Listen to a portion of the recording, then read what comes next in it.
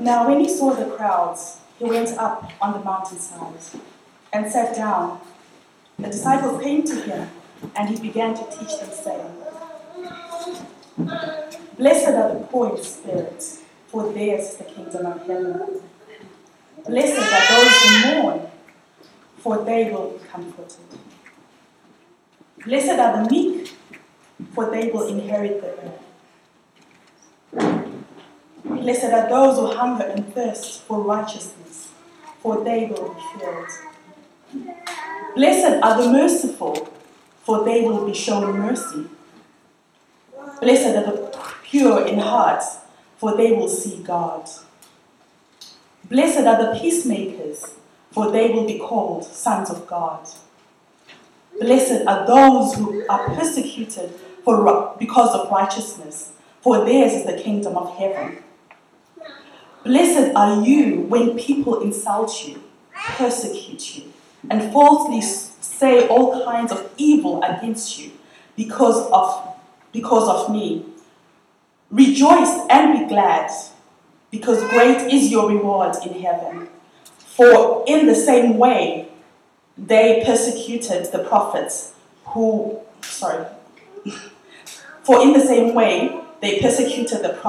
were before you.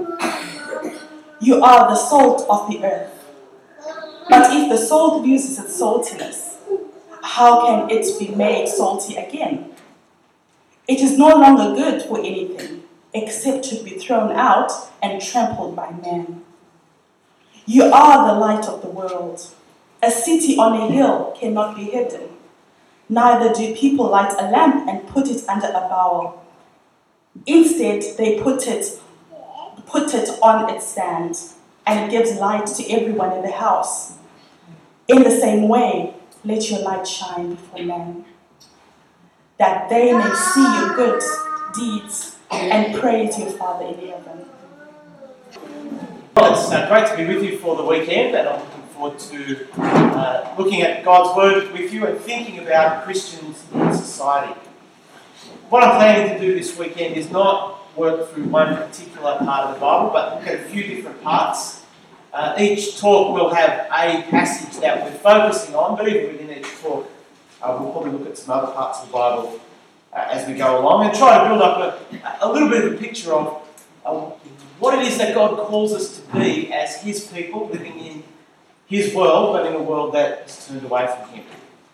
My plan is that this morning we'll look at two sort of fairly foundational topics and hopefully build a framework. And then the next three talks, so this evening and then the two talks tomorrow, look at three different topics, three different issues that are fairly big issues in our world, and see how we should respond to those and think about what it means for us as the church to think about those topics and try and respond properly to them. So this morning I want us to focus our thinking on Matthew chapter 5 and 6, Matthew chapter 5, the Beatitudes, and then the next few verses as well. So how about I pray for us, and if you've got your Bible open, if you've got your Bible there, open it up to that passage, and let's ask the Lord to help us, and then turn to His Word. Let's pray. Father, thank you that you don't leave us to try and guess what your will is, but you reveal it to us in your Word. You call us to live as your people, and you show us what that's like. You teach us through your own Son, the Lord Jesus, how we are to live for you. And we pray that this weekend you'll help us individually and particularly as a group of your people, as a church, to deepen our commitment to living faithfully for you. We pray that you'd sharpen up our understanding of what that means. Help us to encourage each other, even in areas that are difficult, especially in areas that are difficult, that we might be faithful to you, that we might indeed be salt and light. And Father, we pray these things in Jesus' name. Amen. Well, you read these words at the beginning of Matthew 5 and you have to ask Jesus, can you be serious in what you're saying? It must be a joke, mustn't it? It doesn't make sense. The the words that we often call the Beatitudes, blessed are the poor in spirit, blessed are those who mourn, blessed are the meek, are words that Christians often draw comfort from. But when you take them seriously, they really are bizarre. What is Jesus talking about here? See, blessed, however we're going to pronounce it, means you have what is really worth having. You have an enviable life. You have the kind of things to which everybody aspires. It's not just happy. It's better than happy. It's bigger than happy. This is, you have got the very best thing.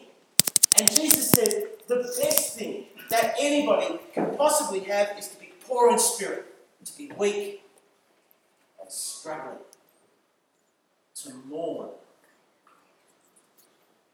to be meek, that is to hold back from asserting yourself, to long for righteousness, to be merciful, to have a heart devoted to God, to work for peace, to suffer for His sake. And He says that is to have really good. Now, I would suggest to you that if you got to choose your next door neighbour, you'd probably be pretty happy to have somebody who was meek and merciful and peace-loving. But if you got to choose that neighbour, my guess is you wouldn't automatically envy them. You wouldn't think, gee, I wish I was gentle like he is. I wish I felt desperate about the way the world is like she does. And if they were persecuted, if people spat on them in the street and mocked them and insulted them, would you say, gee, their life is so good? I wish I could have what they have. But that's what Jesus is saying. And then he goes on to say that those very people are salt and light in the world. Those very people are the people who make a difference. They're the people who flavour things and preserve things and make things clear and make things safe. That's the kind of thing that salt and light do. And we all know that's not actually true, don't we? We know it's not the weak and the meek who get things changed. It's not the hated and the sad who change the world. It's the rich and the powerful and the popular and the people with influence. They're the people who actually make a difference in the world. So this weekend, as we want to think about how do we live in our world, what does it mean for Christians to live in society? Here's a key passage, but it's actually a very strange key. It really turns our expectations and our thoughts about this topic upside down. Jesus says such strange things. So what I want us to look at this morning is what he's saying here, and how does Jesus' words here help us to know how to live for him in his world.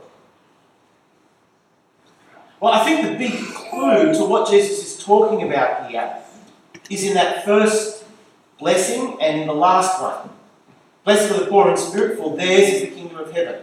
Blessed are those who are persecuted because of righteousness, for theirs is the kingdom of heaven. And beginning and ending with the kingdom of heaven gives us the clue that that's what it's all about. Especially since Matthew's already told us in chapter 4 that Jesus began his ministry preaching the kingdom of heaven is near. This is the message that Jesus brings, and this passage ties into the idea of the kingdom being near. Now in the Old Testament, God had taught people to look forward to the time when he himself would come, when he would save his people, defeat their enemies, bring justice and peace and harmony and prosperity. The day when he would be honoured and people from every nation would come to Israel because they would come to the true God and God's glory would fill the whole earth. And in that great new age that God spoke about through his prophets, he said he would send his Messiah, his promised king, who would be the king of the kingdom and would bring his kingdom. And now Jesus comes and announces the kingdom of God is near. And of course, he is the Messiah. He is the Christ. He is the promised king who brings the kingdom. And he says, it is near. It's just around the corner. It's just over the horizon. The next episode will be the kingdom, and the current episode is almost finished. God's great future is about to dawn. And Jesus says that the kind of people who are blessed, the kind of people who have what is really worth having, are people who live for and long for that kingdom. See, each of the blessings, each of the Beatitudes says, or most of them say, will be. They will be comforted. They will inherit. They will be filled. They will be shown mercy. And when you think about each of the characteristics that are described, it describes someone who lives for the kingdom and longs for God's kingdom to come. And so what Jesus is saying is in each place is the person who really longs for what God is about to do is the person who will receive the blessing when it comes, when the kingdom comes. At the end of last year, I was fortunate enough to be in New Zealand at the time of the World Cup. And the people I was over there to do some things with did think it was sort of rather coincidental that I'd managed to time the trip for the World Cup. But it had been them who'd actually suggested the dates. Anyway, it was interesting being in New Zealand during that time because you might remember it had been 24 years or something since New Zealand had won the World Cup. And of any nation in the world, perhaps apart from Wales, rugby really, really matters in New Zealand. And so driving around the North Island over a couple of weeks, almost every house and every farm gate had an All Blacks flag flying. It was funny, I was at church on one Sunday, and the news came through, I think on that day, that Dan Carter, their star 5'8", had injured himself. And everybody at church, including lots of the older ladies who I wouldn't have thought were particularly rugby fans, everybody was talking about Dan Carter's injured groin. There was a national election coming up in just a few weeks after the Rugby World Cup, and the pundits were saying that the result of the Rugby World Cup would probably have a major influence on the outcome of the election. If they won the World Cup, then the government would win the election, which is what happened. The whole nation had invested in a hope. And that's what they were living for. That's what they were interested in. That's what mattered to them. And when they did win the World Cup, then they all shared in the blessing, in the victory, in the glory, in the rejoicing. And Jesus describes people who are like that. People who really are desperate for God to bring his kingdom. And he says, those people have really got what is worth having.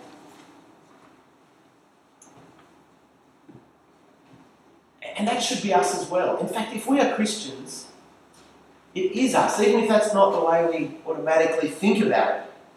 A Christian is someone who's realised that this age and this world have gone wrong, that things have been corrupted by sin, that we've been corrupted by sin, that we're ruled by the evil one and not by God, and that Jesus is the rightful ruler, that he has come to bring the kingdom, and we're now living for that hope, that the kingdom will come fully and finally. That's what a Christian is. Yes, a Christian is someone who's been forgiven and who's been accepted by God as one of his children, because you can't enjoy God's coming rule unless you're forgiven. And to enjoy God's rule is to be one of his children. But being a Christian is not just about what we have now. but also what we long for and look forward to and expect God will do.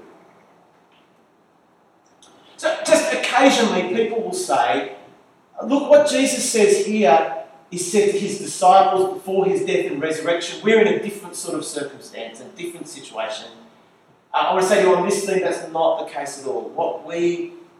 Our situation is really the same as the disciples. We also are to be people who long for God's kingdom. Let me show you the same pattern if you turn over to the book of Colossians. So Paul's letter to the Colossians.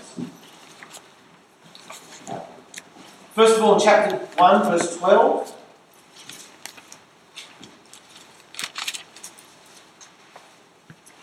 Colossians 1:12.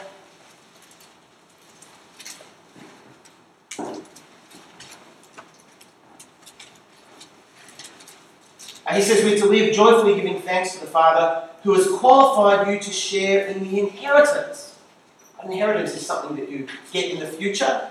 He's talking about something you will receive in the future, in the inheritance of his holy people, in the kingdom of light. Because he has rescued us from the dominion of darkness and brought us into the kingdom of the Son he loves, in whom we have redemption, the forgiveness of sins. So we've transferred dominions and rulerships and kingdoms from the dominion of darkness to the dominion of the Son, and because of that we have an inheritance. We look forward to a new future. Over in chapter 3 of Colossians, the beginning of chapter 3, a similar pattern. You have been raised with Christ, verse 1. Set your hearts on things where Christ is seated at the right hand of God. Christ is seated at the right hand of God talks about rulership, being king. Christ is king now, and we share that with him already, raised with Christ. Therefore, set our minds on those things above.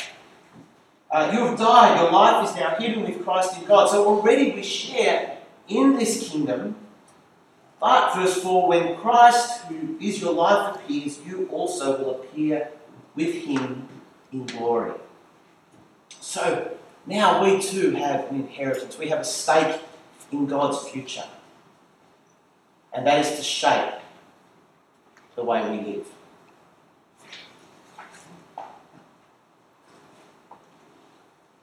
And what Jesus shows us, if we head back to Matthew 5, is that living for God's people, being the kind of people who really look forward to what God will do fully and finally when Jesus returns, makes us very, very different. See, most people around us have made peace with how things are now. They live fairly comfortably with this age. They get along, perhaps they even enjoy it most of the time. From time to time they feel a bit of disquiet, they worry about things. But basically, this is what they know, this is the world they accept, and they fit in with that. But Jesus' disciples are to be different. See, we're the people who know that things are wrong and they need to be fixed up. Not because we're really clever and people around us aren't as clever as us. We know that things are wrong and need to be fixed up because of Jesus. It's because we've listened to him, because we know how bad things are. They are so bad that God had to send his son Jesus to live and die and rise again and return. And so we look at the world very, very differently to people around us. In one way, we're more realistic, and in another way, we're far more, I was going to say optimistic, but I don't think optimistic is the right word, far more hopeful. On the one hand, we're more realistic about how bad things are, and on the other hand, we're far more confident about how things will finally turn out. You actually see that difference in the way Christians look at the world, in the way we react to death and dying. I'm going to say a bit more about death and dying tomorrow.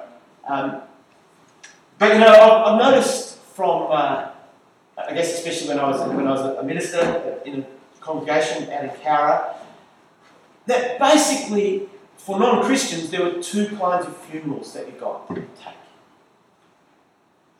They seem to fall into one of two camps. Either the view would be taken that, oh, he's had a good innings. His time was up. That's it. It's been good while it lasted. But it's time to move on. That's the cycle of life. The kind of funeral where at the in the eulogy, someone from the family or one of the friends would say, look, we all know she'd really want us to have a party. So that's what we're going to do. It's just, this is how life is. Or the other kind of funeral is overwhelmingly tragic. You get up to start leading the funeral and there'll be a family sitting in the front row who are just utterly devastated. Can't control their sobbing, or perhaps they're beyond that, they're just stunned. And it's unbearable to see how awful this is for them.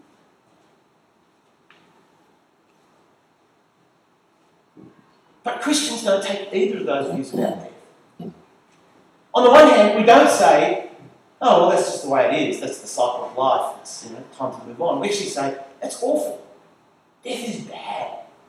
God has made his human creatures to live and thrive, not to die. And so we don't just say there's nothing sad about this, let's just move on. But we also know that death is a defeated enemy.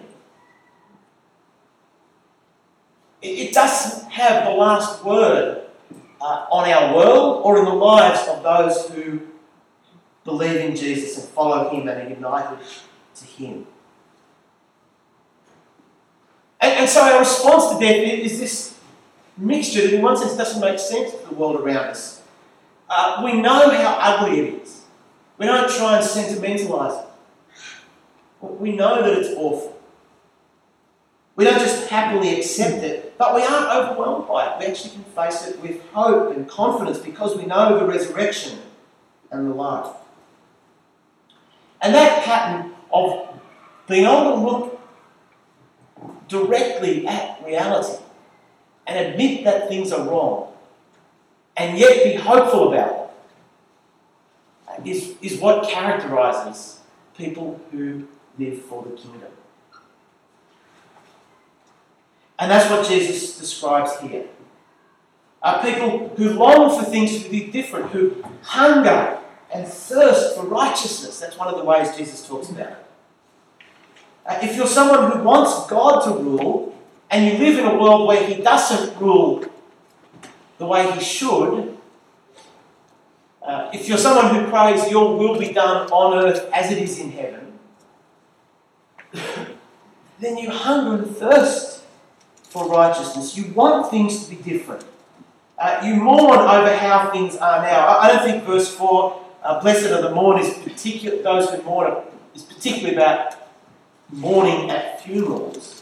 Unless it's that Christian mourning that actually mourns not just over this person being lost from me and my grief, but actually about this being part of a whole world that's gone wrong. Blessed are those who mourn. Blessed are those who hunger and thirst for righteousness, because they will be comforted. They will be filled. Blessed are those who are pure in heart. People whose hearts don't have a divided focus, but long for God. Long to know him, who love him, who want him. Blessed are those who are pure in heart. And so Jesus describes people here who long for God's kingdom, who know that something's wrong and want God to make it right, who won't simply settle for the status quo. One of the things that means, and one of the themes that comes through in the Beatitudes, is that will mean that we face up to our own helplessness in two ways. First of all, you recognise you can't fix things up for yourself. That even if all of us get together and work really hard, we can't fix up what's wrong in our world, let alone bring God's future. And we also see our own helplessness because we realise we aren't appropriate for the kingdom. We don't fit the kingdom. That to long for the kingdom is to ask God to come as judge and sort out evil. And then we realise that we are sinners as well. And so Jesus describes particularly people who face their own helplessness, people who are poor in spirit, who admit their powerlessness and their weakness and their need for God.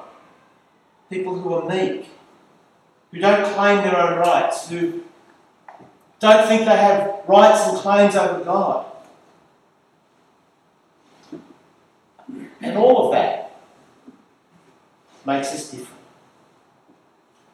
And we live in a world where we're trained to assert ourselves and demand things and complain when they're not right, to be our own person.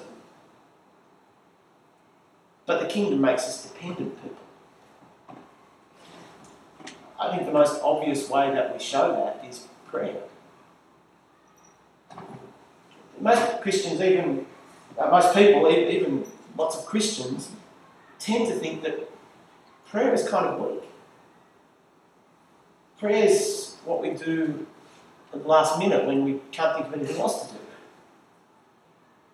But the kingdom perspective is that it's God who can make the difference. It's God who can fix things up. It's God on whom we rely. And so the first thing we do is to pray. That's what it means to be poor in spirit. To rely upon God instead of relying upon ourselves. Other Beatitudes talk about the way in which people who live lives for the kingdom reflect the kingdom. As people who have been welcomed into God's kingdom, we know that God is merciful, and so we are merciful. We are forgiving. We are actively caring for people because that's what God did for us. He sought us out and found us when we were lost and weak and dead. And so, verse 7, we will be merciful. And God makes peace. And so a kingdom person is someone who strives for peace, who seeks reconciliation and harmony. And so Jesus says, blessed are the peacemakers. And all of this makes us very different. Because we're living for a different future. We're living for a future that we know God will bring. It makes us different not because we go out of our way to be different to the people around us, to wear sort of strange clothes or talk in weird ways or behave in ways that just don't fit in. That's not what makes Christians different, but because of who we are and what we stand for and who we rely on and the future that we long for. That makes us different. And so we won't be welcomed. We can actually expect that people around us will reject us and even hate us for this. Because we stand for living for a future which they don't want, which they're not hoping for, and which, although they may not quite see it this way and perhaps hasn't been exposed to them, they actually are running away from. And so Jesus says people will insult you and persecute you and say all kinds of evil against you because of me. And these virtues that Jesus praises, these apparently unimpressive qualities, describe someone who longs for God's kingdom.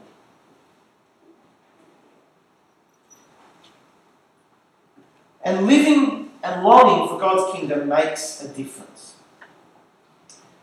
First of all, because God will triumph. Now, as we've seen, even though Jesus describes unimpressive people, he says that they have it good. And the reason for that is the kingdom will come. People who live for the kingdom will get what they most want.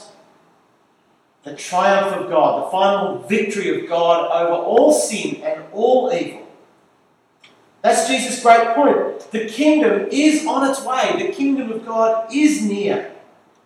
And so you can rest content that God will rule. And that gives you freedom to live his way now. In fact, even while we still wait for God to rule fully and finally, we enjoy some of these blessings. You are a child of God. You have a comfort already. Already you grow in righteousness. Already you know God.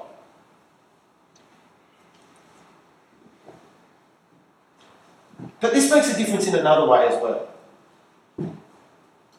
Jesus goes on to say to his disciples, having talked about the surprising fortune of these unimpressive people who live for the kingdom, he says, you are the salt of the earth. You are the light of the world. And there are images about people who make a difference. See, this is God's way at present. Before the kingdom comes, God puts his people in his world to live in a way that shows that the kingdom is coming. And as we do that, we're to be salt. In Jesus' day, salt was an essential preservative.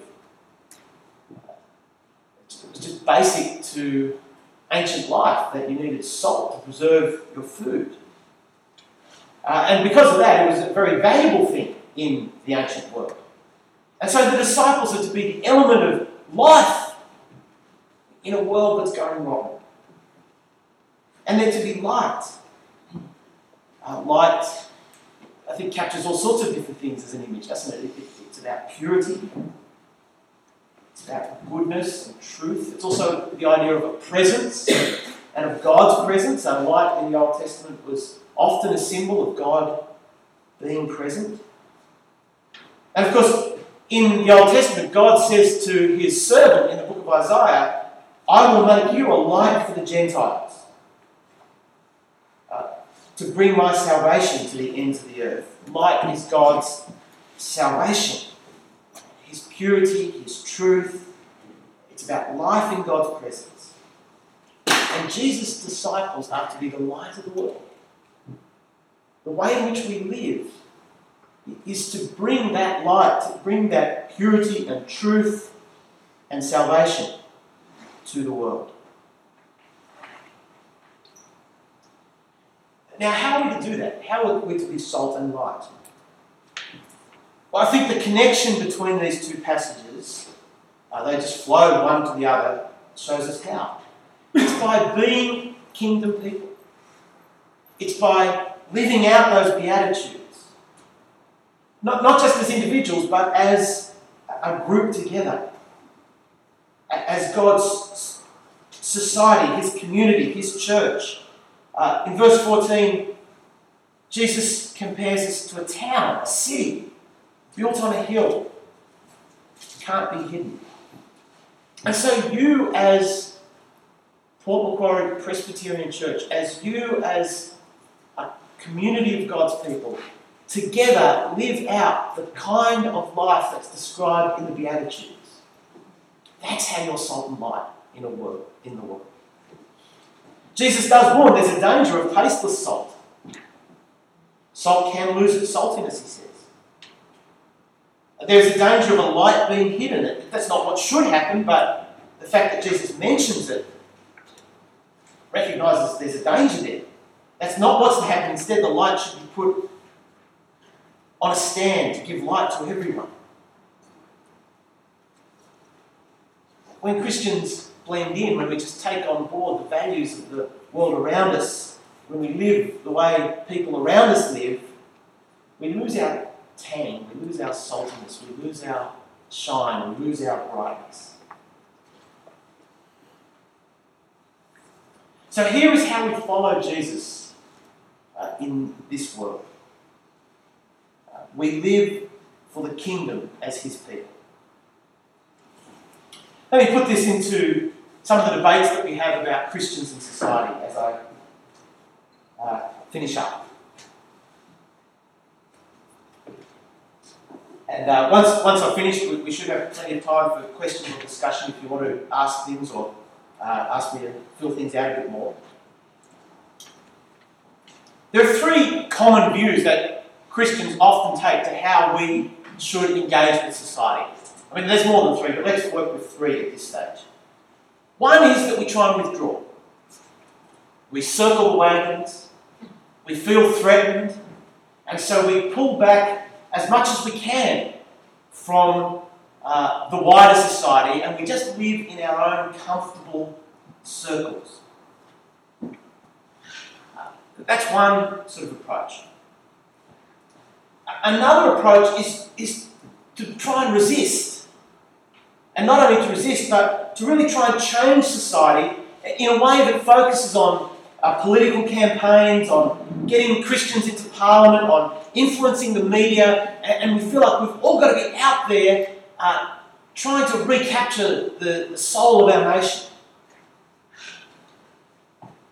A third view is that we just think, well, we don't want to withdraw, but our goals are not political.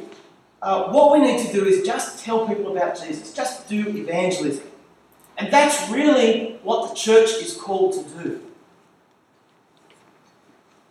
So we can withdraw, or we can try and change society in such a political way, or through the media, or we can focus on evangelism. And I want to say there's something right about all three of those, in different ways. And yet all three of them miss something that is really key in the way God operates in our world. God wants his people now to live for the kingdom now. Together. To be salt and light in the very way in which we live as God's people, as his church, caring for each other, and as we do that, bearing witness to the kingdom. Jesus doesn't give us some grand political scheme, some great political method, or political agenda to pursue. But it's interesting, he doesn't really give us a mission method either. He doesn't write a book on, here are the techniques to grow the church or to get the gospel out in the media. What he does, he says, be my people. Live this out. Let your deeds, let your light shine before others, that they may see your good deeds and glorify your Father in heaven. So the principle that he gives us is to be different, especially as a church, especially as a community. That people will notice that. Some people will hate it. It's not saying this is a way of avoiding insult and persecution and rejection. In fact, he's saying that will be part of it. But others will be drawn to the light as well. And now what I want to do in the next talk is think about how do we think about different issues in our lives and in our society in a way that helps us to live that out, to live out the call of being kingdom people. And then to think about a few particular issues in that area. But Jesus calls us to be together, his community, his people who live differently because we live for the kingdom. And Jesus says that is the best way to live. How about I pray, and then I'll see if you've got questions or comments or things you want to pursue. Let's pray.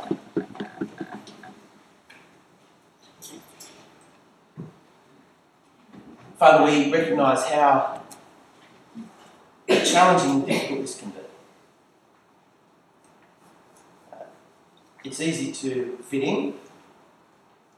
It's easy to be nervous about being different.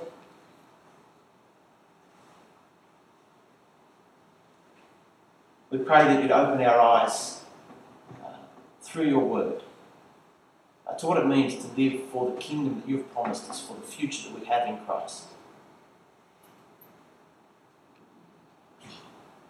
Give us the courage and wisdom and love and patience that we need to do that. Help us to encourage one another in this. And as we talk about issues through this weekend, we pray that it will enable us to learn from your word together, sharing the wisdom that you've given us. And we pray it in Jesus' name. Amen.